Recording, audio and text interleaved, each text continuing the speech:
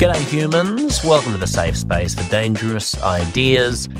Today, one of the greatest legends in drag queenery globally, perhaps second only to RuPaul.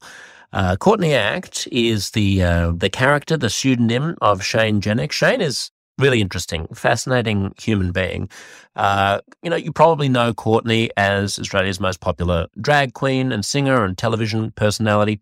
Courtney came to prominence, you may have forgotten, on Australian Idol, the Australian version of Pop Idol, American Idol, and so on, in 2003. She was on RuPaul's Drag Race in 2014. She's done an enormous amount of television hosting. She made it big in the United Kingdom in 2018 when she was on Celebrity Big Brother, and she won. She won the season, and she really revolutionized and changed people's ideas about, I suppose, gender and sexuality and gay people and drag queens and all the rest of it through some of her sort of confronting interactions with some of the other contestants in the Big Brother household. She released a song for Eurovision, for the Eurovision final in 2018, came in fourth place. She was on Dancing with the Stars in Australia. Look, to try to summarize Courtney's role by reciting a list of achievements is invariably going to be unsuccessful because Courtney looms so large in Australian public life and means so much to the LGBTQI plus community. But who is the person behind Courtney? Who is this young Queenslander named Shane Jenek? Shane is very thoughtful. I have a lot of respect for him as not just a performer and a boundary pusher, but as someone who wants to think about what gender is and what sex is, in both meanings of that word, and what sexuality is. And while we're all sort of chattering on the sidelines about transgender rights and gender critical theory and so on, here is an individual who has devoted his entire life to playing with the boundaries of these definitions and to exploring different ways of acting out, essentially, of inhabiting different types of gender expression and different sexualities. So I thought it would be fascinating to sit down with Shane and pick his brain about himself and Courtney, and it was. I hope you love this as much as I did. Enjoy the one and only Shane Jenek.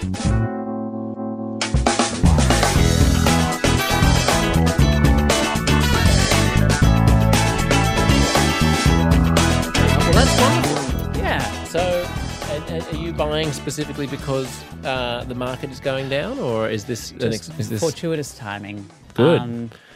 I got the wrong timing. But then everyone always says, look, in the long term, everything's going to go up. And I say, how can it keep going up?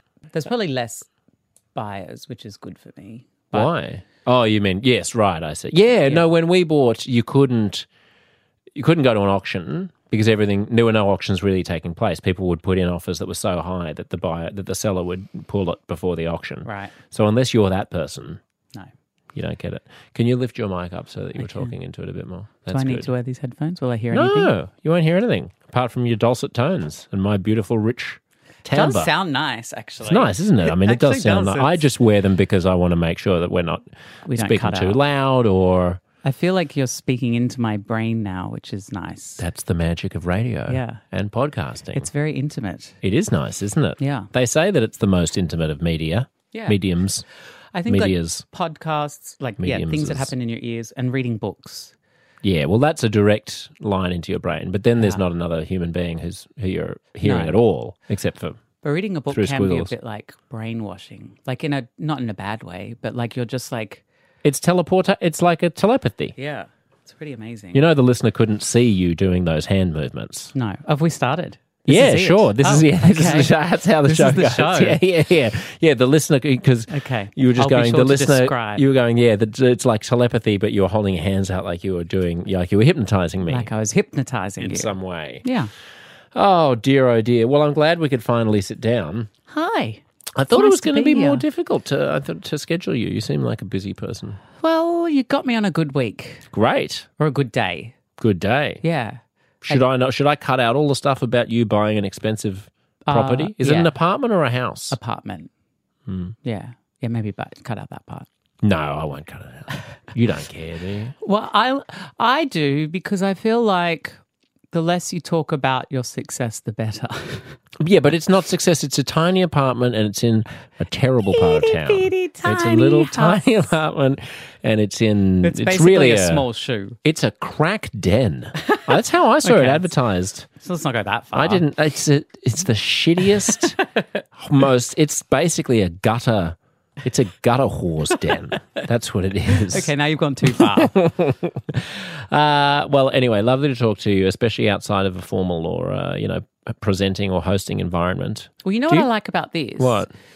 Is that I am on a journey to upgrade my, I don't want to say like debating skills, but I often think that I have the information, I have the right approach, but I don't always have the immediate oratory skills in a high stress environment like a Q&A or when you're talking to someone who's a bit adversarial, or at least I don't have a lot of practice in that. And I thought, this will be nice because I feel safe with Josh, but I also know that I will be challenged in a safe environment. Oh, that's nice. That's a nice thing that's the nicest thing you could say about me, really, except for it saying that have beautiful blue eyes. And yeah, I said you looked healthy, did say I looked radiant and well rested. I think you said radiant. I said, but that could I be interpreted radiant from what you'd said. It's a fair handsome, interpretation. Brilliant. Dashing. I interpreted all of that from the fact that you said, you look well. Yeah. No, that's what I meant. Great. So you got see the where would the adversarial component come in between you and me? Well, not adversarial between you and I, but more just the podcast is called Uncomfortable Conversations. It is, that's true. So I look forward to having my ideas challenged because I think that, you're not inclined to just sit and agree with your guest on this podcast. You're going to ask questions and maybe point out blind spots in what my argument is. I mean, one of the interesting things that this show does, I hope, is also sometimes just have conversations that even if they're not uncomfortable with the guest, that we're at least talking about something that is uncomfortable for other people to broach without feeling like they have to adhere to a certain script. Yeah. And one of the things in that area, in the area that you dabble in the dark arts of masculinity. You do more than dabble, my friend. You jump in. Would be so let's talk about pride. Okay. Why don't we start there? Because that would be probably the thing that most straight people would feel the least comfortable challenging. The cornerstone of the gay community also happens to be one of the 7 deadly sins. That's a good point. Yes. Why didn't we pick gluttony? Well, which we also have in spades. We do. Vanity. I don't know which ones. There's 7. There's 14 because it's like true? There's 7, but it's like we're not very good Christians. Greek and Roman, where everybody's got a name in both. Okay, right. I've got 2 names. I get it. Yeah, that's right. Courtney Act, Shane Jenik. But you've probably got a middle name as well. I do. It's Gilberto. Is that right? It is. Shane Gilberto Jenik. Yeah. I love it. I'm going to call you Gilberto from now on. It's my dad's name and my dad's name. Can I call you Gilly? Yeah, sure. How about Gilly? That's what I call my dad, though. Is that right? Hey, Gilly. Hey, Gilly. Yeah. Gilberto. So the most uncomfortable conversation that a straight person could have about gay people would be to say... Really? That's the most? Do you think a conversation about pride? I thought pride was like pretty much done and dusted now. Or am I living in the bubble? I think pride is pretty much done and dusted in the sense that everyone's expected to agree that it's a great thing to be proud of gay people. Right. But if someone wasn't proud of gay people... Yeah. That would be considered a hate crime. I think that we have reached a certain stage in society where there's certain human rights that we sort of fundamentally agree on. And if you look at like acceptance of queer people in mainstream society, we sort of agree that like gay people should have, or same-sex people should have the right to get married. We had a referendum on that. We agree that gay people have a right to exist. Have the same rights to health care or to housing or to whatever that, straight people do, right? Well, yeah, but that's been with the exception of the marriage thing, all of that other stuff's been settled for decades, hasn't it? I think that people are more agreeable to it now. It might have been settled from a legislative point of view, but I think from a social point of view, it's really only been, I reckon... like 2014 was a time when the queer movement really started advancing, and especially in pop culture. And I see that acceptance and conversations, like I just saw it like around the world. When marriage equality passed, I was living in the United States, and I just remember the idea that like the president and I remember Obama first talking about like LGBTQ. I remember him saying that term. And I remember the validation that I felt hearing that. I was like, oh my God, the president of the United States just said like gay, lesbian, bisexual, transgender people. And the fact that that was shocking and exciting to me in 2016, or was that when? 2016 was when it passed in the US, I think. No. 14. The fact that was exciting, it was 14 because I was in Mexico City. Of course you were. I had just landed for a gig in Mexico City. Right. And a straight identifying boy that I was dating at the time, who in my book lives in Indianapolis. But doesn't really. Well, because you have to change the names and the locations. You don't have to. We just talked about your apartment. You didn't want me to. Well, I asked you not to put that in. I'm a polite person who that's good. Reached out to everybody who was in the book. You respect other people's opinions. Yeah. Well, I respect other people's right to privacy. Right. Yeah. Okay. And usually their opinions too, unless they're anti-pride. Say the C word. You can say that. Unless they're cunts. Yeah, sure, why not? But I remember I landed in Mexico City and he texted me and he was like, did you hear that marriage equality just passed? And I was like, is that a proposal? Yeah. And I was completely not expecting the wave of emotions that I felt when that happened. I had to go behind a pylon in Mexico City airport and do the ugly cry. Oh. And it was just that thing where like... You couldn't do an ugly cry, Shane. You're too pretty. Oh, I could. Really? You haven't seen it. I have to make you cry. You don't need to see me to cry to be ugly, but I've certainly seen... photographs from late nights on the dance floor, right? In drag, where I would be defined as less than socially acceptable. Right. But yeah, it was like quite an overwhelming moment, and that was only in 2014. I remember reading the decision as well when it came down. Yeah. I was working at HuffPost Live in Manhattan, and when it came down, I remember reading it, and I cried at the majesty of the language and it was more at the momentousness of it. But doesn't the fact that was so momentous so recently point to how quickly things have changed as well? I mean, I'm not suggesting that pride is so passé because we've had pride forever, but I am suggesting that it's been probably the most successful civil rights revolution in modern history, one could say, the turnaround, because the space of the turnaround, like the Black Civil Rights Movement, the Black Civil Rights amazing, took forever and is arguably less robust. It took. I mean, from the end of slavery, then you had the eternity of Jim Crow, and then you had the riots of the '60s and Martin Luther King getting shot. Well, just remember that queer people had no visibility or rights up until that's right. the late 60s. But that's what I'm saying. So like within a half century, you've gone from zero to hero. You've gone from being not only hated, but outlawed. Yeah. And then, I mean, as recently as when we 90s. Were children, it was still considered a perversion and like a really dysfunctional way to live. And that has now, yes, that still exists in some pockets, but that is now an opinion that it's impossible to express without either getting fired for it or certainly uninvited from the next cocktail party. In our great Western nations. Yes, that's right. Yeah.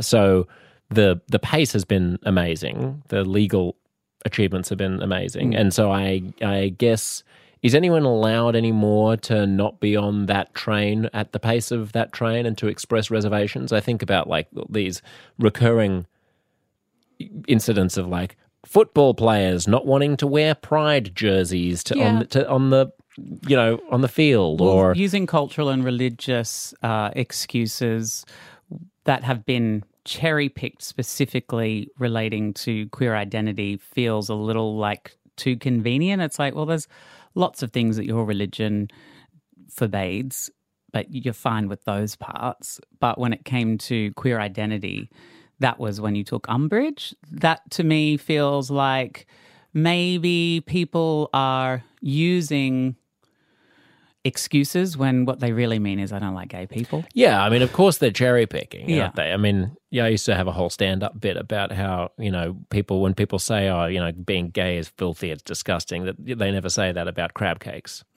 But, God says has the same bacon is delicious. admonition towards crab cakes and Yeah. things that crawleth in the sea as Yeah. it does towards gay sex. But, I mean, we don't get to choose how people interpret their religion. We only get to choose whether or not we sort of allow them to celebrate their religion or articulate their beliefs. I think there's a difference between celebrating their religion and holding their beliefs and those beliefs then impacting on other people's right to exist.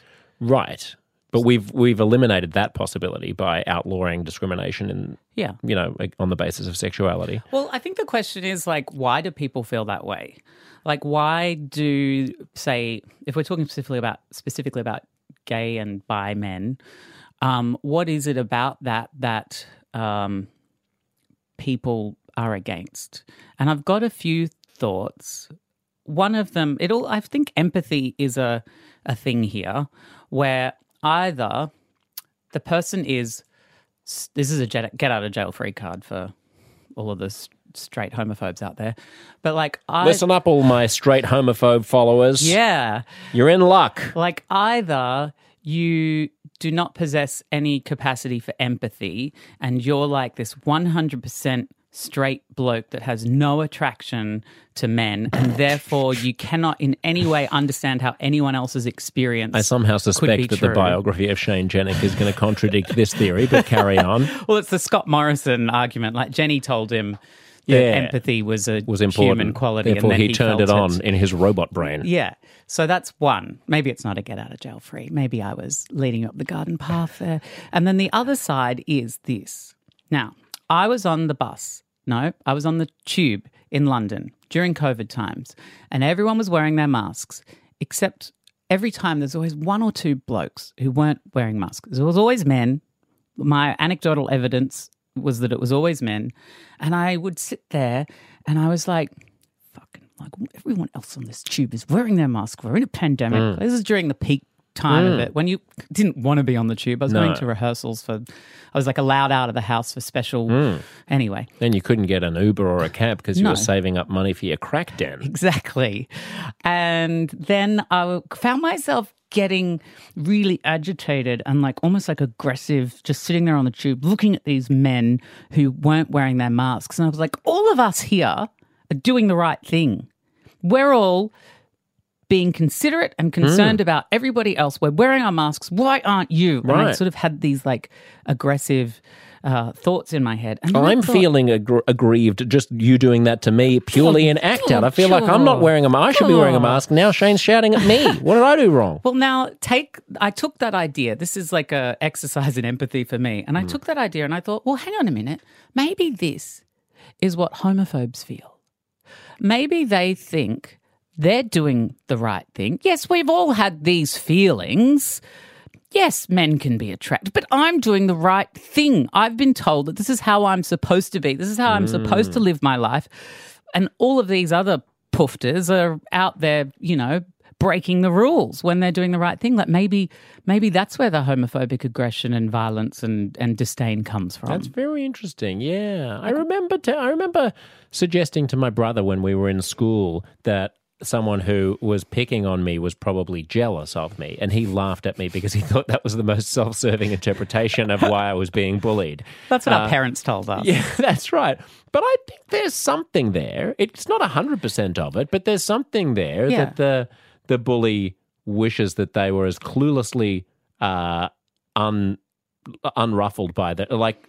Often the cluelessness of the confidence and the competence of the person who's getting bullied is what's riling up the bully. Yeah. And so there's it's interesting. I was reading a very entertaining pornographic magazine. No, what's it called when it's not educational, like a thing, like a thesis, like a text, not literary. Essay? Yeah, but there's a better word. Anyway, I was reading this. It was Where were you reading it? It was like Can you do maybe like sounds like something you can do? It sounds like university thesis. Right. I want to say literary text, but that's not right. It's not literary. You were in a. It was a journal. Maybe it was a journal. No, of some it was kind. like a. Not educational. Anyway, it was it was a thing. A smart person who studied stuff wrote the epistemic. It was on a Fantails lolly wrapper, and you were reading the biography of Gina Lollobrigida. Much larger than that. It was the epistemic contract of bisexual erasure. What? And I found it really interesting because it talked about how it is in straight people and gay people's interests to, in air quotes, erase bisexuality. For straight people, for straight men, their heterosexuality can only be proved in a world that is monosexual, gay or straight. So if bisexuality is just a thing that we all know and love and accept, let me backtrack. In this world, all a man has to do to prove that he's straight is have sex with a woman or show attraction to a woman. In a bisexual world, if a man has sex with a woman, he could still be attracted to men, and therefore his sexuality is in question. Right. For gay people, there's also there can also be a desire to erase bisexuality because a part of the conversation around gay identity has been that it's immutable, that it's not a choice. And so bisexual people sort of look like it is a choice because they're like, well, I can sleep with anyone of any gender, therefore it is a choice, therefore gay isn't a real thing, therefore everyone should be straight because it's a choice. Yep. So it's interesting when you look at that and then consider that, like, yeah, maybe these, because I always think about straight men as being the ones to focus on, either how they're reacting in the case of pride, your question about pride, or like obviously they're people who feel like they're under fire at the moment, which I kind of enjoy. I mean, it's even an interesting self-identifier, isn't it? Straight men. I mean, it's a bit slippery for the reason you say. Like there's one. My eyes were opened when I was in my teens or maybe early 20s by a book by a Canadian cultural theorist named Bert Archer, which I'm not even sure if it's still in print, but it was called "The End of Gay and the Death of Heterosexuality," which was great. And I still remember one line from it, which was that and this may not be Bert's, he may have been quoting someone, but he said that bisexuality looms so large over the human condition that it's invisible to most people. And so you need to sort of do what you're doing, which is like step back and think, okay, well, if everything were a spectrum, that would fuck with the ideas of both of the camps that have a vested interest in this. And I mean, I found, and I should also say, to the straight guys or straight girls who are listening to this, the claim is not that everybody secretly wants to have sex with a member of the same sex and that they're just denying that to themselves. The claim is rather that it's more that the edges and the boundaries between desire, aspiration, flirtation, what level of charmingness you ascribe to people and how you feel when you see people who are extremely charming, charismatic, attractive or whatever. All of those things are muddier than the simplicity of I would always rather X than Y. And that there are some cultures and some eras and some places that are more conducive to encouraging people to explore those boundaries than others. Well, even in this era, there's like a great study. I know YouGov in the UK did a study, and it talked about, I won't get the figures exactly right, but it was like young people between 16 and 24 when asked about their attraction, like the questions, it depends on the questions you ask. If you ask them to say, are you gay, straight or bi, like 90% of them said they were straight. But then when you started asking better questions, like, do you think it's likely that you could fall in love with or be attracted to someone of the same sex? Like, when you add it all, it was like likely, unlikely, no, like definitely not, likely, very, like different sort of grades of that. Yeah. People were like, well, if the right person came along at the right time, do you think you could be attracted to or fall in love with somebody of the same sex? like more than like close to 50% of people said, yeah, probably. Yeah, exactly. And it's even starker if you say to them, like, you know, if you're straight, would you rather go down on Hillary Clinton or get a blowjob from Harry Styles? Yeah, that's a great, you know what I mean? It's flexible. It's theoretical. I mean, you'd have to be really straight, wouldn't you, to be going down on Hillary or at this like point? have a mother, you know, thing, which a lot of straight men do. That's true. Maybe I need to, not Hillary. Maybe it's not Hillary.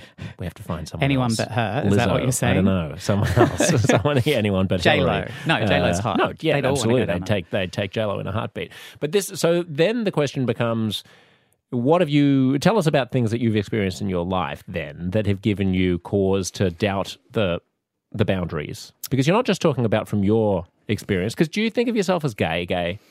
I think that like I'm socially gay. Like I'm very gay. I'm like what they warned you about. I'm like a man who wears women's clothes, who likes pastels, who's feminine, I don't actually have my fingernails painted at the moment. You know, who dresses in drag, who even like has sex with men whilst wearing women's clothes. Like there's all sorts of proclivities that I have. But then you're depraved is what you're saying. I'm depraved. In like the depraved. old school, in the good 1950s, old school way. like preacher like absolutely way. Depraved. Fire and brimstone. And I'm like, oh, wow, they got this all wrong. Yeah. This is good shit over here. But then when it comes to my sexuality, how it actually manifests, I'm attracted to people of different genders. I've had sex with women and, you know, people of different genders. And did you like that? Yeah, it's I fun. mean, you liked that in a sense of like you weren't constantly just sort of closing your eyes and thinking of England and thinking about a guy. No. Well, it's interesting, right? Because a friend of mine and I were walking along and he had said, this was a couple of years ago, I was hosting a show called The Bi Life, which is a bisexual dating show on the E! Channel. And he was like, you know, you're just gay. Like, you're not pansexual. And I was like, well, he goes, you just have sex with women because, like, if their boyfriend's hot. And I was like, okay, well, let's just say that that's true for a moment. How many times have you found yourself having sex with a woman just because her boyfriend's hot? And he was like, never. And I was like, yeah, so it's a different thing. But I've definitely had sex with, you know, couples, like heterosexual couple, male and female couples. I've even had sex with two women at once, which is every straight man's fantasy. It is. In fact, there was a straight man and his girlfriend watching as it happened. Is that right? How did that come about? Well... Wait, there were 5 people in the room? It's too many. No, 3. Well, yes, there were. Well, actually, it was separate rooms because we were on the balcony on the daybed and they were on the couch watching. Right. You can read about that in my best-selling memoir, Caught in the Act, available now. There's also an audiobook if you like the sound of my dulcet tones. It is very good. I do like it. I don't remember that sequence, but maybe I was just so overwhelmed by maybe I was blushing at the time and I needed some smelling salts to wake me up. I was so threatened. But you know what's interesting, right? I could have sex with every woman left on the planet and nobody would ever call me straight. Yet, the minute a straight man, deviates from the very narrow and rigid boundaries of what is straight, people want to categorize him as gay. And I think that the problem is that we have obviously different rules for different genders. Yeah. And then also like very rigid boundaries. For different sexualities, yeah, well, for different sexualities and, you know, we have and for different genders because we view men deviating I see, because a from woman sexuality. would probably be allowed to still be straight even if she made out with her college roommate. Yeah, exactly. And I just think it's interesting when it comes to sexuality because ultimately, like if we flash forward to the future, I think the only thing that queer people want is for all people to be able to act and dress and live how they feel and to be attracted to whoever they're attracted to. Like there's nothing... Oh, well, no, I'm not sure that's true of everyone in our community. That human flourishing and acceptance is the primary goal because this is part of what I was sort of pointing to in the anti-pride question earlier, which is that there is a vision of like sexual self-expression that would be completely free of labels, right? And yet at the same time, we live in a world in which there is a lot of sunk cost and investment in fighting for labels. Yeah, because it's a stepping stone.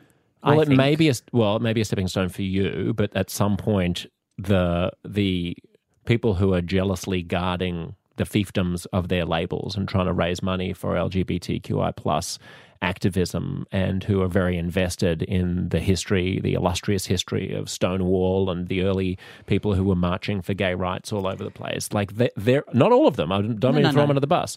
But at some point, they need to cling on to a vision of otherness from the rest of society in order to perpetuate their own relevance, which could be stymieing rather than encouraging of the flourishing of the next generation of I think that's freaks. Putting the cart behind. I think that's putting the cart in front of the horse, because I think that imagined future of no label wonderland is so far off. You mentioned Harry Styles earlier, and Harry says, we don't want labels. We should be able to. And I'm like, well, that's a real statement of privilege in the world that we live in. I mean, in the United States right now, queer people are having their rights taken away at a state level, left, right and centre. And we see in... Well, wait, is that true? Well, in Florida and Texas, there certainly is. There's the Don't Say Gay bills, the rights of trans people, like abilities to play sport and in schools and all of these other... So, we can take those one by one, but like the Florida Don't Say Gay thing, right, is a response to a sense that increasingly school districts were teaching people who were very young about gender fluidity, and that there was this sort of orthodoxy that you're supposed to say that there's no such thing as boys and girls. You can be whatever sex you want to be. That sex is not really a biological thing, but gender is, and gender is whatever you want it to be. So there were people who have more traditional ideas about gender. Well, I think objected to it for. This was only for year 3, right? Grade 3, so 8-year-olds and under. So the quote-unquote Don't Say Gay bill, which is not a bill that I approve of at all, but I just want to be clear about what we're actually talking about rather than, throwing our enemies under the bus. What they wanted was that wait until people are 9 years old before you start telling them that there aren't such things as boys and girls, and that families are... Well, here's the problem with that, though, right? When you think about it, the indoctrination, the so-called indoctrination that points to, that queer people are trying to have this ideological conversation with children, has already begun with children in the heteronormative world. Like, from a young age, children in school and, through the media are told that boys dress like this and girls dress like that, and they act like this and they act like that. And we have these sort of narrow bandwidths of definition of we're fine with boys playing with toy guns, but heaven forbid a boy should play with a toy doll. Like, that's ludicrous. Yeah, I mean, I said it's not a very good law. But I hear a lot of rhetoric about how people are having their rights stripped away, and I just want us to understand that the rights have come a very, very, very long way, very, very fast. Yeah, and we've had probably a 1,000-fold increase in the capacity of queer people to flourish and be self-expressed.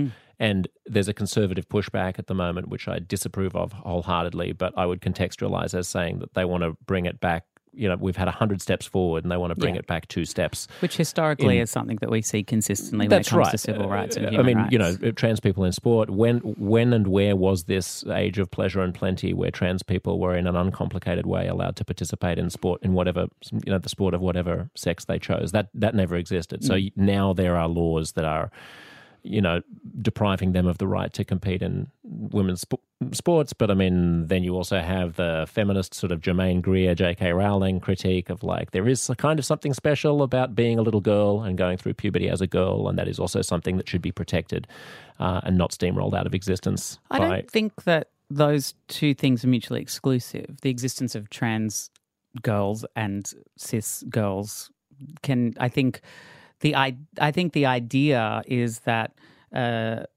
the cis experience, cis being not trans, the Latin for not on the Latin for on the same side as, and trans being the Latin for on the other side as. Right. I think that it's important to acknowledge that cis and trans experiences are unique and don't need to take away from the experience of the other. Right, but you're just saying exactly what J.K. Rowling says. Well, but she's using it in a weaponized way, because she understands that there's logic in that language, but then she extrapolates it further in order to take away the rights of trans people. No, I don't think she does. I mean, if you read what she says, like she really does. I mean, if you actually read what she says, what she's saying is all respect to trans people. Go get them. Fantastic. Do you believe that's what she means? I feel like getting into a conversation about J.K. Rowling is counterproductive. Yes, all right, let's put her aside and let's just ask whether or not it's a transphobic position to hold, to say trans people are absolutely entitled to all of the rights that everybody else is, and we should applaud and support them. And also, it's not the same to be a trans woman as it is to be a cis woman. That's not exactly the same thing. That there are still sexual differences and all kinds of experiential differences that take place among cisgender women that are not the same as trans. I think the gotcha question at the political debate, for example, is always like, what's the definition of a woman? Yeah, what's the definition of a woman? Or like, Jordan Peterson, this BBC journalist, thought that she was, had a real gotcha by saying like, are trans women women? So like, the posters on the placards in the streets are trans women are women, as if to say trans women are cis women, essentially. I mean, trans women and cis women are all the same. I would disagree with that. I think that what we're actually talking about is that trans women that trans women and cis women are both women. They're not saying trans women are cis women. I think, but everyone agrees they're both women. I mean, apart from the most radical Jordan Peterson right-wing doesn't, ratbags. J.K. Rowling doesn't. All the people that no, we've she mentioned does. doesn't. She just thinks that they're trans women. And trans women recognise that they're trans women. No trans woman is out there saying, I'm a cis woman. Well, actually, one that I was in the Celebrity Big Brother house did try to say that. They do exist. I mean, also, I don't think the gripe is from trans people either. I think trans women are saying we are women, but I don't think trans women are saying we are cis women. I think trans women know that they're cis women. That's the implication when you say that if it's bigoted for you to say that there should be any carve out for cis women. In other words, when it comes to the case of, does the trans woman who sues the Korean spa for not wanting to shave her balls, right? Well, or wax her balls. This is the problem with this conversation. Is that people always bring up these extreme, ridiculous cases. I know it's ridiculous, but that's how you tease out principles. Then the conversation gets focused on these extreme alienating things when really most trans people are trying to just live their life. Absolutely. And what I'm saying is it would be easier for them to do so were it not such a hot culture button issue, and it wouldn't be such a hot issue if there weren't these extremes. Well, yeah, because the extremes thing, sorry to interrupt, but it is something that gets my goat, because if you've done a philosophy class, then you know that the way that you try to figure out what's right and wrong, for example, is by pushing at the extremes and going like, why can't we eat babies? Like, what's wrong with eating babies? There are a lot of babies around. Why can't we just eat lots of babies? Sam Harris gives that example all the time. Yeah, but think about then, why don't we talk about that more? Why don't we talk about eating babies more? Because it's ridiculous. If in my world we would, Shane. In my world, I'd have a radio show every day called Talking Eating Babies with Josh Sepps. When it comes to trans people, detractors know that if they bring up bathroom sport or young people... You're sort of doing a whataboutism where it like... I think we do, if we're going to be generous to the trans community, and of course, we're somewhat speaking out of turn because neither of us is strictly trans, but or unstrictly trans either. But you do have to deal with. So what's the question that I'm dodging? The question is if a trans woman wants to shave her balls in a Korean bathhouse. So, if people don't know what we're talking about, there was a court case in the United States where a trans woman went to a Korean spa, and then they said that they didn't want to wax her balls, and so she sued them. And there are all these. I didn't know this. Yes, that is true. And there are also cases of women being sexually assaulted in women's shelters, for example, because people who were ostensibly trans women but who were sexual predators were there. But that's not to do with their transness. That's to do with their sexual predatorness. Correct, but you wouldn't have someone in there who had the motivations of a violent male sex offender or a violent female sex offender. how many of those are there? Well, they exist, probably just as many as violent trans women sex offenders. And that's the problem, is that you conflate the conversation about these trigger topics like sex offenders, trans women. Hang on, this is all just building up to the actual question, which I think is the actual question that the Rowlings and the Greers are trying to sort out, which is, should there be any space for cis women? Should there be any spaces? Is it ever acceptable? Is it always bigotry for, a cis woman, no matter how traumatized, no matter how much of an elite athlete or whatever, is there ever a space in which cis women can assert womanhood? I think that I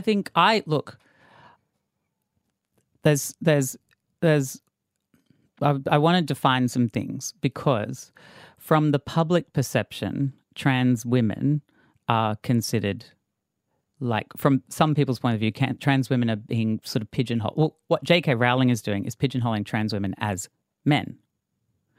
And so she's not, but some people are. Well, she does. She uses her argument to suggest that she uses the sex first gender argument to paint the picture in the minds of people that trans women are just men dressed up as women. I don't think she does. I mean, point me to where she says that, or well, says in her anything essay like it. That she, that she published after this whole originally blew up. Yeah. She, oh God, I haven't read it in ages. She definitely doesn't say anything like that. They're just they're just men dressed up. She says, I'd probably choose to be a man if I had the choice. And she sort of conflates it to being this like whimsical choice about what gender do you want to be, and thereby suggesting that trans women are, men who are just sort of choosing to be women. I think there's something, I don't think she ever denies that, but there is a scale of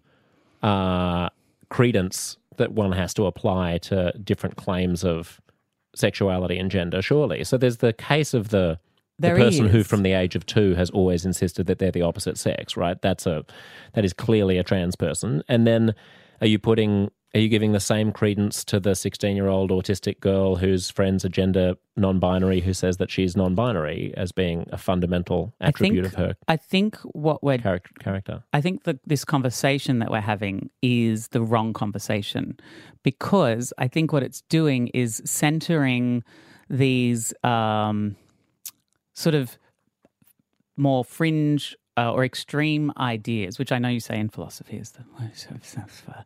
But like, we're centering these extreme ideas, which are possibly like 1% of the experience, and we're giving them at the moment a lot more than 1% of the volume in the narrative and the conversation. Right, but it's also an extreme idea to a lot of people that people can be a different sex than the one that they were born with. Yeah, so we all have to give some credence to each other's extreme ideas to get along in a democracy. But it's also an established idea that, most people in Australia, I think 78% of people surveyed by Equality Australia are on board with the idea that trans people should be afforded, the same rights to live and exist as other people. Like, they're on board with the idea of trans people existing and being allowed to exist in public. And I get frustrated only because I in the media and the news, I see so much of this conversation happening, when really I think what would be much more functional is if we looked at how trans identity and even non-binary identities and queer identities can actually lift up and support women in the struggles that they face as well. Because I think that we're all fighting against the one common enemy, which is men, which is this sort of patriarchal idea of what a woman is supposed to be, what a man is supposed to be. And I think that there's something really punk and also functional in, even like, really, this is really basic, but even someone like Harry Styles wearing a dress, or, in my Instagram feed, granted, might be quite different from a lot of people's listening, but I see a lot of fluid fashion. A lot of men wearing things that would be traditionally considered for women. And I think, historically, look back at the 1930s and Katharine Hepburn wearing trousers was groundbreaking and shocking. And in 2022, this idea of fashion being fluid is being deconstructed. And I think in doing so, when you deconstruct the expectations of gender roles in society, you also create freedom for women to flourish however they feel as well. Like I think you do that for all people who are not sort of cis straight men by and even down cis straight men could do with a little bit of them busting more so out of than some, anybody. That's the kicker. Yeah. I think rather than focusing the conversation around the extremes of trans identities, I think what we should be talking about is like poor men, the suicide rates of men, the depression rates of men are significantly higher than those of women. Like men are these sort of idealized forms of masculinity, I think are so oppressive to men. And I think that because they're, what do I want to say? That they're like these social ideas create a world where maybe the man hasn't even considered who he really is, because his role is to live up to the expectation of what a man is. I mean, I guess I know that personally because I felt that pressure for a long time as a young person. But then because I was just so far left of center, my queerness was irrepressible. Whereas I think for a lot of men, who they really are versus who they've socialized to be. And I understand it's like you can't really separate the two because the world that we grew up in informs who we are. But I feel like there's a lot of compromises that are made. And it's not that I'm calling for anarchy. It's more that I'm... Just 10% more anarchy. Yeah. Now without anarchy. Just a little bit more anarchy. No, I mean, I agree with all that. I mean, just to close the chapter on the what are we focusing on thing and why are we focusing on these extremes, I would just say that I completely agree that there is a culture of right-wing ratbaggery which tries to whip this stuff up and like ferment it and make a mountain out of a molehill and constantly focus on these outlier experiences in order to demonize an entire community. My point is just that what often happens is you have this swinging to and fro between from one side to the other, and each side aggravates the other so much that it brings out the worst in the other. Yeah. So it's not... I think this whole conversation about all of this nonsense about trans bathrooms and athletes and everything like that would be almost non-existent if people just listened to what J.K. Rowling and Germaine Greer are actually saying and just took them at their word. And if it wasn't the case that, like, just to give you an example of what it's like to talk about this in public. Yeah. I mean... I'm just going to quickly insert that I respectfully disagree with what you just said. That's fine. Continue. That's fine. But I mean... If there is so much hysteria on both sides of this. Yeah. You know, there have been BBC journalists who have been suspended for just even touching the subject. The idea that the suggestion... There's trans people who are murdered on the daily. Absolutely, and we don't approve of that, do we? No. But most people do approve of... I mean, most people in polite society clearly approve of the approbation that hits anyone who touches this subject, because nobody is... Everyone agrees that anyone who touches it is a transphobe. Well, there's obviously like extreme I mean, you don't even have to respond to it. I don't want to put you on the spot here. I think that it's important. But just to give you an example, like when the Tavistock Gender Clinic closed in the UK, there was the usual right-wing ratbaggery from some areas in the Australian media, but it generally didn't get reported on at all because everybody knows that if you even talk about this, then the level of scrutiny and complaints is going to be unbearable. So, I mean, I was the only person on ABC Radio who did a segment about it, and I've had to waste an entire afternoon responding to editorial complaints that have come through from people who go over it with the most fine-tooth comb that you could possibly apply to any half-hour. I mean, the most unreasonable and ridiculous claims. Well, but they want to increase the penalty for anyone talking about it so that there are certain subjects, certain spheres of discourse that can't take place. And I just fundamentally think that in a free society, we shouldn't be mischaracterizing each other. We should be giving each other the benefit of the doubt. And if there are some old school feminists who are such dinosaurs that they think that there's something unique about growing up as a girl and that's relevant to womanhood, they deserve a seat at the table and they don't deserve to be hounded out of polite society. I agree with what you've just said, but I think that the way you apply what you've just said to the extreme sort of I don't know what the right word is to describe the small but extremely mighty the sort of censorious wing of the gender critical theory movement. Yeah. I think that, again, when you talk about the sensory wing of the gender the sensory wing of the hang on, I'm talking about the You're talking about the righties or the lefties? The lefties. Yeah, the lefties. Yeah. But it's the extreme lefties, and I think what happens is then you sort of suggest that all trans people are unreasonable. No, not at all.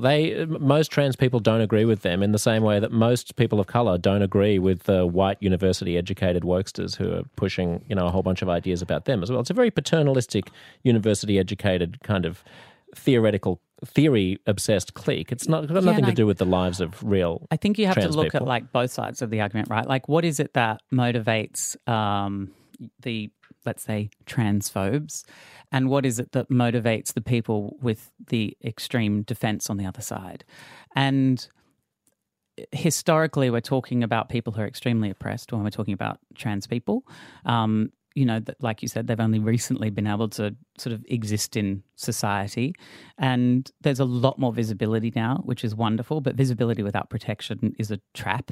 And you're talking about people who live and exist on the margins and have had to fight and struggle for their identity. And I don't agree with the way that they go about things, but you can see that so much of their identity is defensive and wrapped up in. And I don't agree with, like, there's these extreme ideological sort of ideas where that people get torn down for. And I do think that we need to have a level of common sense when it comes to what we are willing and not willing to accept. And I feel like we're in this sort of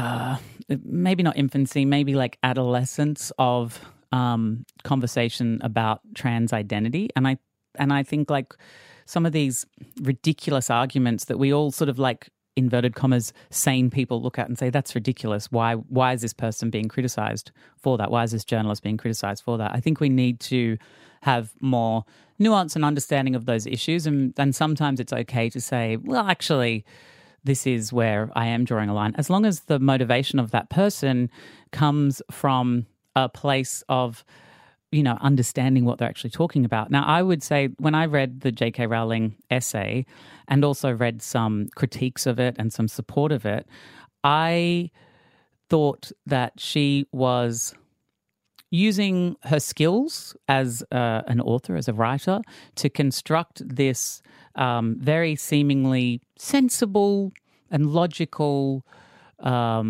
idea that when you read it, it seems very reasonable and you're like, yes, that makes perfect sense. But I think when you then look at it with some empathy through the eyes of the trans community, I'm not saying that extreme ridiculous response is what's required, but I think it is a lot more nuanced than, oh no, J.K. Rowling agrees with trans people and thinks that they should exist. She just has a few of these disagreements. I think there's something a lot more insidious in J.K. Rowling's writings and opinions that are sort of like dog whistling. Look, maybe we can't get inside her head, can we? So, no. I mean, but I don't think she was like lying awake nights thinking about this until. However, look at the books that she's writing. Do you know what I mean? Like, there's an obsession, a weird obsession here. This comes back to the to and fro, doesn't it? I mean, it comes back to like Florida passing a law. Florida wouldn't need to pass a law telling schools not to teach 5-year-olds about gender theory. Do you think that J.K. Rowling really feels like her rights as a woman are being encroached in a real world way? I feel like she sees a trend towards demonizing anybody who defends the right of cis women and as being a bigot, and she's worried that that's going to mean an end to feminism as she understands it. I think you can defend the right to cis women and understand the nuances of trans women without they're not mutually exclusive. You don't have Well, she thinks she's doing that. I think she does think she's doing that. I think she... But anyway, who knows? Why are we psychoanalyzing a woman who we've never met? Well, I wonder if she does, or I wonder if there's something else that is wrapped up in I can tell you from my personal experience, when I am told, that a certain conversation is forbidden and that I'm not allowed to make sense about something, I'm not allowed to speak plainly and rationally and honestly about something because it might hurt somebody's opinions, then I dig in. Yeah, but I think that... So why wouldn't she? I think that when you're told that, there's a... It's... I guess as a journalist, I think that it's incumbent of you to understand both sides of the argument and then deliver what is the thing that makes sense, which is what you're saying you want to do, which makes sense to me. But I think that perhaps sometimes I think it comes back to a level of empathy. And I remember growing up, I remember questioning my gender identity and thinking, am I trans? Like, I do drag, I present very femininely, I enjoy everything that goes with femininity. When I'm dressed as Courtney, I find it easier to engage socially. Like, there was all of these things that I was like, oh, I don't know. And then there was also, and I lived in like a binary world. You're either a man, which I didn't really feel like all of the things that I were a man. I was like, well, I'm not really a man, am I? And I was like, well, therefore, I must be a woman. And so for a long time, my confusion came because of this binary idea of gender. Am I a man? No. Only other option is woman. Right. And then I felt really conflicted about my gender for a long time because I was like, oh, I don't think I am a woman, but it's the only option. I'm really confused. And Is this while you were doing drag? Yeah, this was like I was living in LA like 2012, 13. Actually, no, 2014, I remember deciding to go there in my brain because I grew up in a transphobic society and I took on all of that, socialized idea about trans people, and I didn't want that for myself. And so I was too afraid to consider if I was trans or not because I didn't want to be trans because I thought that was less than. And it wasn't until the conversation, it was 2014, it wasn't until the conversation about trans people started picking up some pace in the media. I remember Laverne Cox on Katie Couric schooling her about why it wasn't appropriate to ask a trans woman about her genitals. I remember Janet Mock on Piers Morgan talking about sort of similar misgenderings and sensationalizings of her identity, saying like, born a man, up next, Janet Mock, born a man, and things like that. And then her coming back on the show to sort of school Piers Morgan. And I remember for the first time being like, oh, trans people have a right to be respected. Like, these two women have asserted themselves in the face of, Piers Morgan and Katie Couric and to the world to say like, no. We're not just going to sit here and be folly for your, sensationalization. Sensationalization? Is that a word? That'll do. Sure. We're actually asserting ourselves and we're holding our own space in society now. And I remember feeling like wildly empowered by that. And other conversations that were happening, other books and memoirs that I'd read of trans people, I now had a esteemed enough opinion of trans people to think, oh, if I am trans, maybe that's not such a horrible thing because I can see that trans people are valuable and are worthy. And then I had the courage to ask myself the real question, am I trans? Because for so long I just didn't want to look. It was just like, la, la, la, la, la, la, la, la. Because I sort of played around with those ideas socially and I just didn't know the answer. And I called my best friend Vanity in Sydney and I was like, I don't know what I'm going to say, but I just need you to listen. And I started talking with the comfort and safety of a friend who I knew probably shared my experience and wouldn't judge me either way. And I got to the end of the conversation and I was like, oh, I'm not trans. I don't want to be a woman. I love being a girl. I love femininity. I love all of those things, but I don't want to be a girl or live as a woman or anything like that. I understood that I didn't have any dysphoria about my body, but I still... What clicked in that conversation that led you to that? It was the strength that I had to actually ask the question, because for so long I just had blinders on and I was like, I don't want to look because I'm scared of the answer. And then when I did look, I was like, oh, actually, I can see a world where I'm not a trans woman. I don't know if I'm a man, but I don't know what I am, but maybe that's okay for now. And then a little while later, through my friendship with Chaz Bono, who is a trans man, who happens to be Cher's son, he and I were having this conversation, and he said to me, have you ever heard of the term gender fluid? And I was like, no, what's that? He's like, it's just this idea that it's okay for boys to be feminine and girls to be masculine. And I was like, that honestly, in 2014, that was revelatory. I was like, fuck, really? I had never thought, and it sounds so dumb saying it now, but I just never thought that it was okay for boys to be feminine. I always was failing at being masculine consistently, but I was always trying. I was always trying my hardest to be masculine, even though I was failing at it. And so that was a real important sort of aha moment for me. But the thing that was interesting was that I would often ask trans people, I'd done like a few interviews and things, and I asked this question to a couple of trans people in trusted moments where I said, do you think that one day in society people will feel comfortable enough with gender and sexuality and identity and fashion and everything that trans people won't need to, undergo medical transitions and we'll just be able to like live as is in society? And I asked that question to Chaz, and he said, no, absolutely not. He said for him, his top surgery was absolutely integral to who he is. And historically, when I had asked that question to trans women that I knew, they had grown up in an era where, in the 60s, 70s, 80s, like the only option, 90s, up until the last sort of 10 years, the only options a trans woman really had when it came to employment and making a living were like a showgirl or sex work. Like you couldn't just get a job as a trans woman in an office. Like it was very uncommon. Yeah.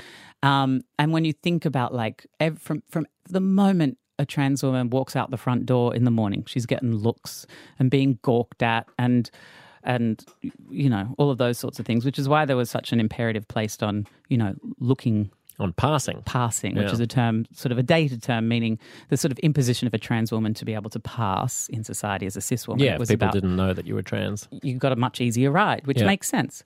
And so talking to Chaz about trans people, I was like, yeah, but don't. And he's like, no, I think that I can exist in society without surgery or without transitioning, and I can just feel comfortable in my femininity because I'm not trans. And it was a real aha moment. It may have been the first time that I actually experienced real empathy in my life, where I was able to put aside my lens of understanding and how I had translated my experience onto trans people. And I had thought for the longest time, oh yeah, I just made a better choice than you. Like I could have been trans, but I actually just chose this because of whatever reason. And that's where I realized, no, that is not correct. No. There are people who are trans and they are not me and they are different from me. And listening to someone and believing someone was so important in me having empathy. And as close to the trans community as I have been, or maybe even like I visually present like a woman sometimes, I still was so far away, worlds away, in my actual ability to be empathetic to their experience. And so I just think that perhaps there is maybe a lack of understanding sometimes where people assume to understand the trans experience, and these conversations that happen in the public sphere are based on so much like assumed knowledge that really no one who's listening, like everyone's just trying to go through life. Like the rights of trans people don't affect nearly everyone except for the trans people that they really affect. And I feel like being more focused on the upliftment of this really marginalized section of our community is more important than not women's rights at all. I think that they can work in tandem. And I think that if there was some real conversation in the middle. Like if we all took off our armor and we walked towards the middle rather than yelling from each side of the room. You mean like if we had uncomfortable conversations about this sort of thing, for example? Conversations. I mean, I think everyone would agree, almost every reasonable person would agree with your depiction of Chaz there and that lovely anecdote about the empathic leap that you were able to make in understanding that this is not something that people do frivolously, that this is the way that they are born. Almost everyone would agree with that. The flip side is it's also the case that at the moment in a confusing gender environment, it's conceivable that there are a few cases of teenagers who feel like they don't conform to the stereotype, who feel like you did, right? When you were saying, I don't feel like a man. I mean, I know gay guys who are quite open about the fact that if they were 12 in 2022 instead of in 1995, they probably maybe would be considering being trans, or would be at least considering coming out as gender non-binary or something like that. And so the difference in the discourse is that even the quote-unquote anti-trans person will, I think, agree with you that the Chazes of the world exist.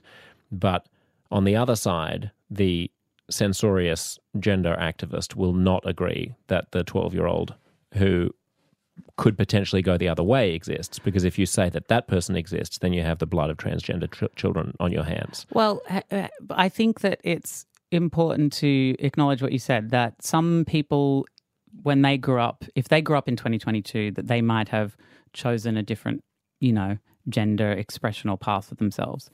There's nothing wrong with that. No. And in fact, having more conversations, I don't know whether you were hinting at sort of like mistaken people, like detransitioners and so on. Well, or people who didn't get there. I don't know if you were hinting at like the fact that like maybe some kids are getting swept up in the conversation, but I think that what actually will be a solution to that is more conversation, not less conversation. Yes. And so for me, it was having these other different stories and more examples, and I guess thankfully a supportive environment and critical thinking. And I'm very curious about stuff, so I'm always trying to understand.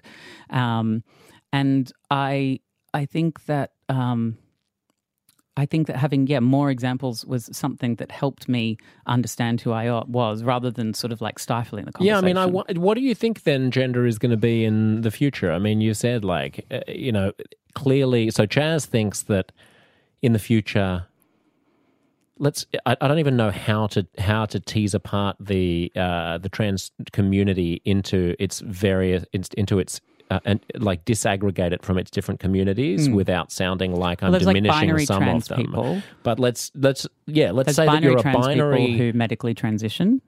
So you've been a binary trans person since you're an infant, right? Let's talk about that as trans 1.0. This is like this is real Coke. The Kinsey scale, of right, gender. Right, a bit of gender. So that at the extreme end, you've got people who basically from the earliest time in their life, they feel like they are the opposite sex than the one that they were assigned at birth, and they transition as quickly as possible, and that basically fixes everything, and they would lead miserable lives if you forced them to lead to perform as the sex that they were assigned at birth. And then at the other end, you've got, I suppose at the other end, do we also have binary people who are cis? Cis, yeah. Yeah, and somewhere in the middle, we've got, well, where are you? I'm probably like on the cis man side, but probably closer to the middle than, well, I won't project my assumptions of your gender. But like if I'm just drawing a scale here, if I go like the Kinsey scale from 0 to 6, where 0 is... Isn't it 7? No, it's 0 to 6. Is it? Oh, okay. 0 is exclusively heterosexual, 6 is exclusively homosexual. Okay. And then 3... Trust Shane on this one. Yeah, because then it's like 3 is the middle. Okay. And then you've got 0, 1, 2, and then 4, 5, 6 as being the... So if we do it the same for gender, rather than cis and trans, there's this like man and woman. And I would say... I just wrote man on the 0. Like there was a assumption that we're talking about people who are assigned male. Well, no, because I put woman at the other end. So I'm going to put woman at 0 and I'm going to put man at 6. So egalitarian. Well, but wait a second. You've got to be. Now you're doing my head in, because are we talking about male versus female, or are we talking about cis versus trans? Well, what I'm talking about here is what is my gender identity. Right. And if I put it on let's then say feminine to masculine or woman to man. Yes. I would say that I'm like a 4. So I'm mostly man, but definitely with a little bit of woman. I don't think I'm in the middle, and I don't think I'm on the other side of the middle. I think I'm on the man side of the middle. Right. And so then the question becomes, in the future, if the Chaz Bonos are always, they are never going to find fulfillment unless they find their gender self-expression in a different sex than the one that they were assigned when they were born.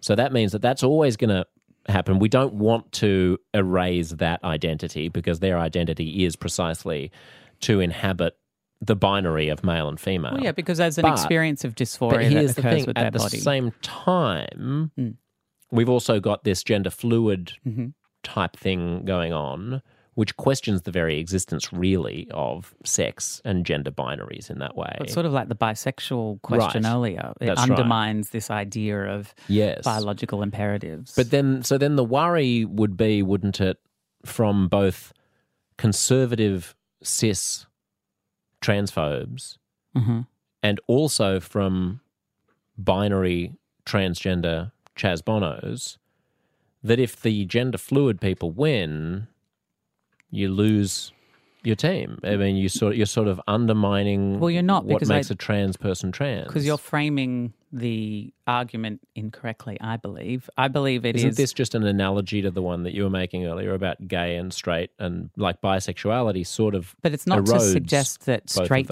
and gay people don't exist. It's just to suggest that perhaps the straight people, 100% straight people, 100% gay people exist.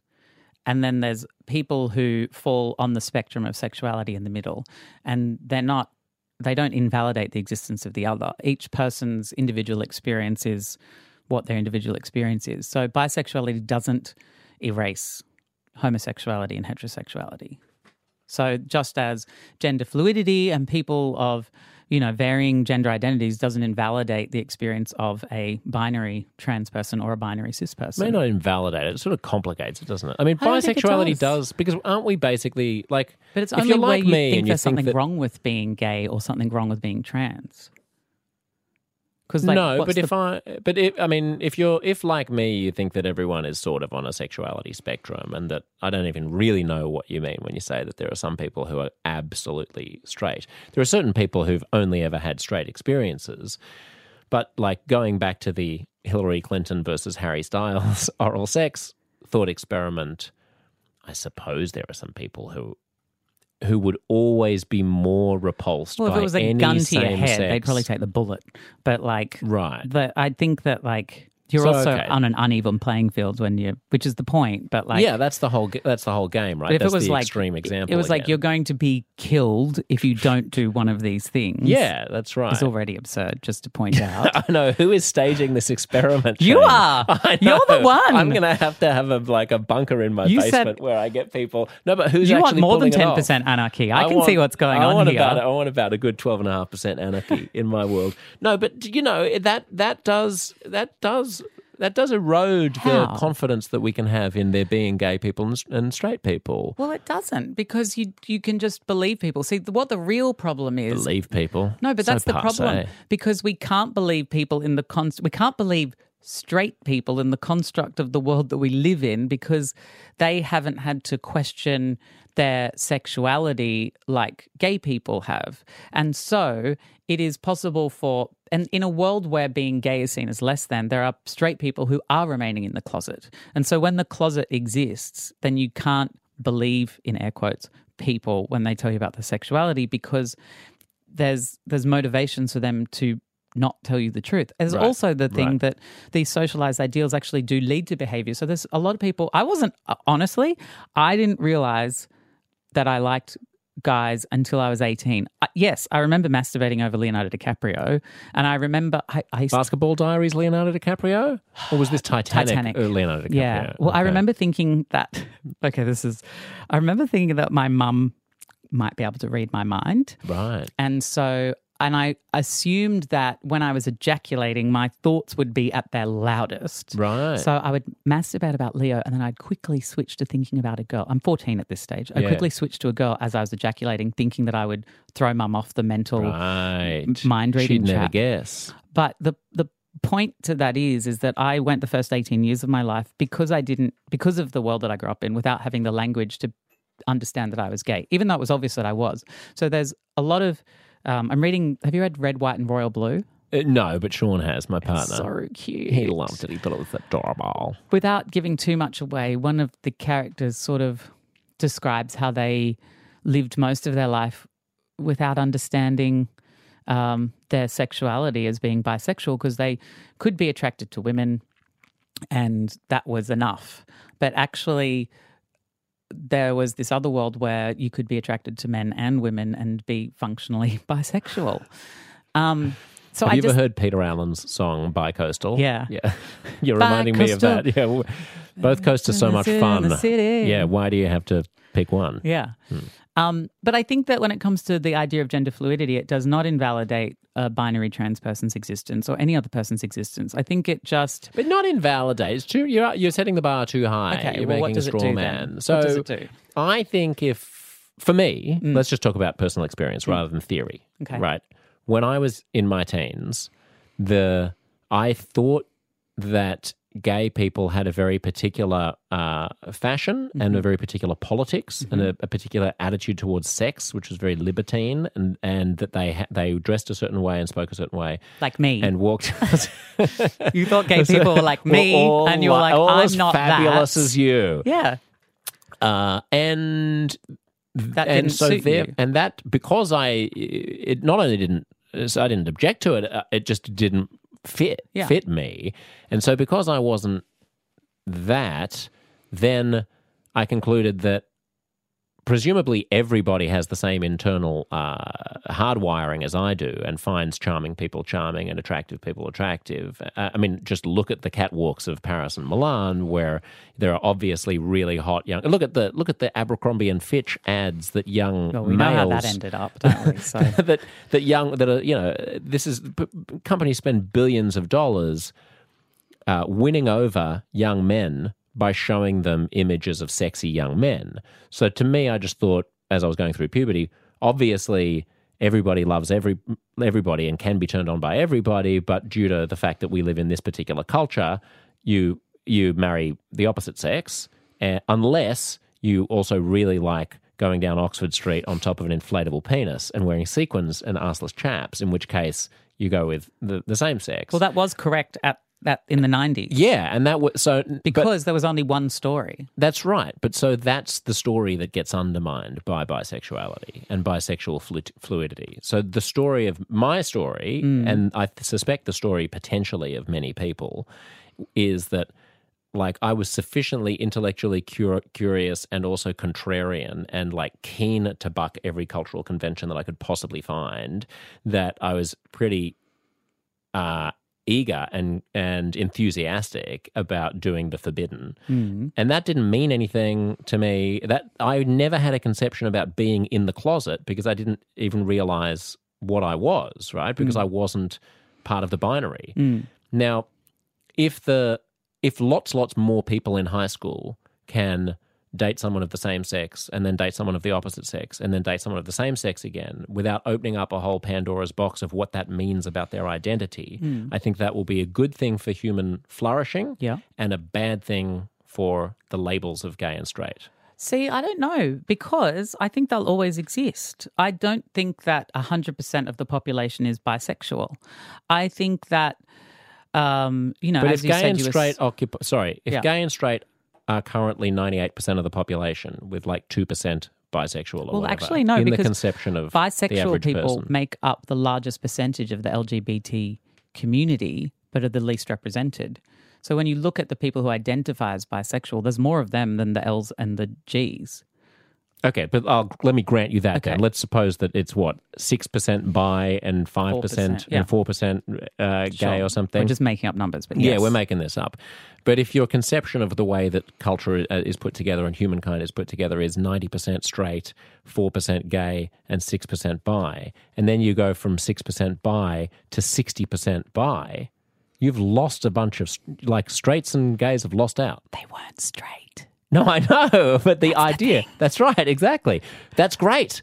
I'm saying bring it on. I'm just saying let's not pretend that it doesn't also undermine the binary.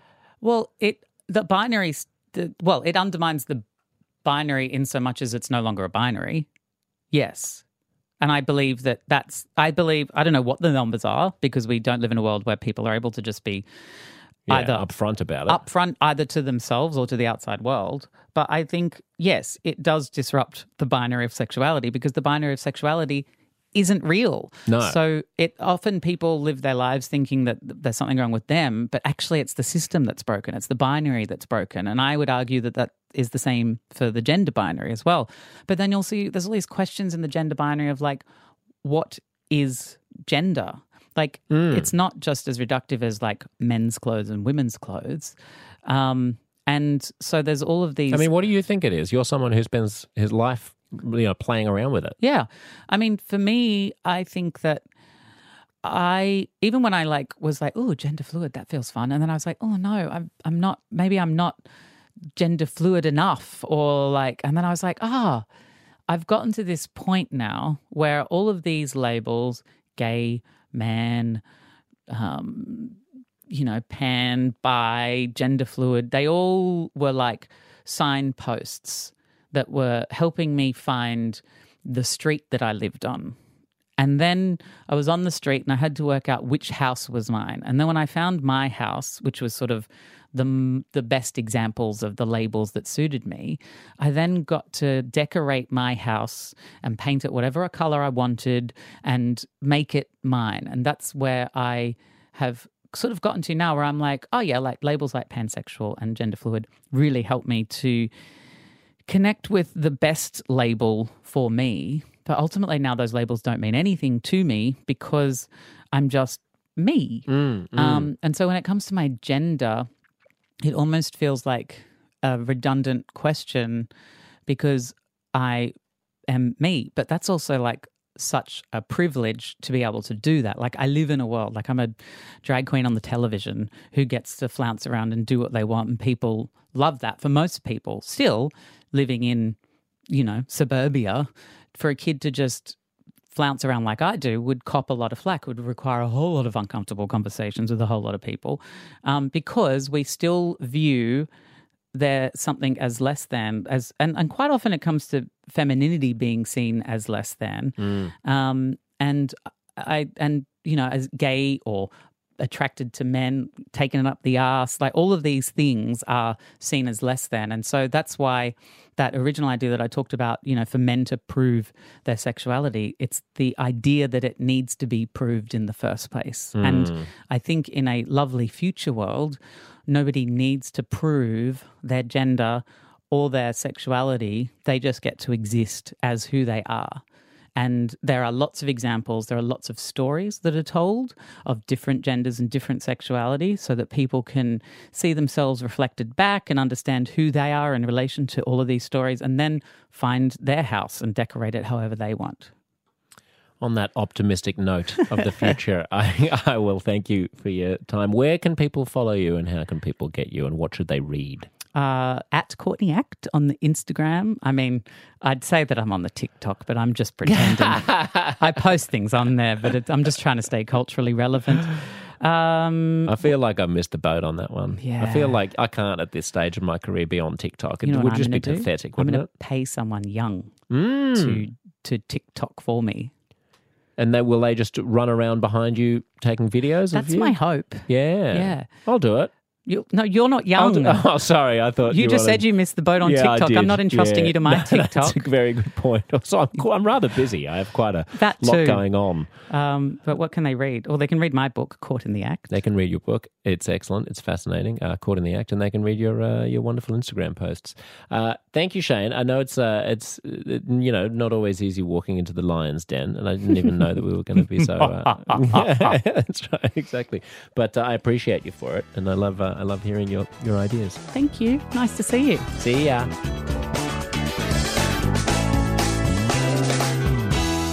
Uncomfortable Conversations is produced by Stefan Postuma. Follow me, Josh Szeps, on Twitter and Instagram for all the latest. May your day be fruitful, your mind humble, your enemies generous, and your conversations perfectly, sparklingly, delectably uncomfortable.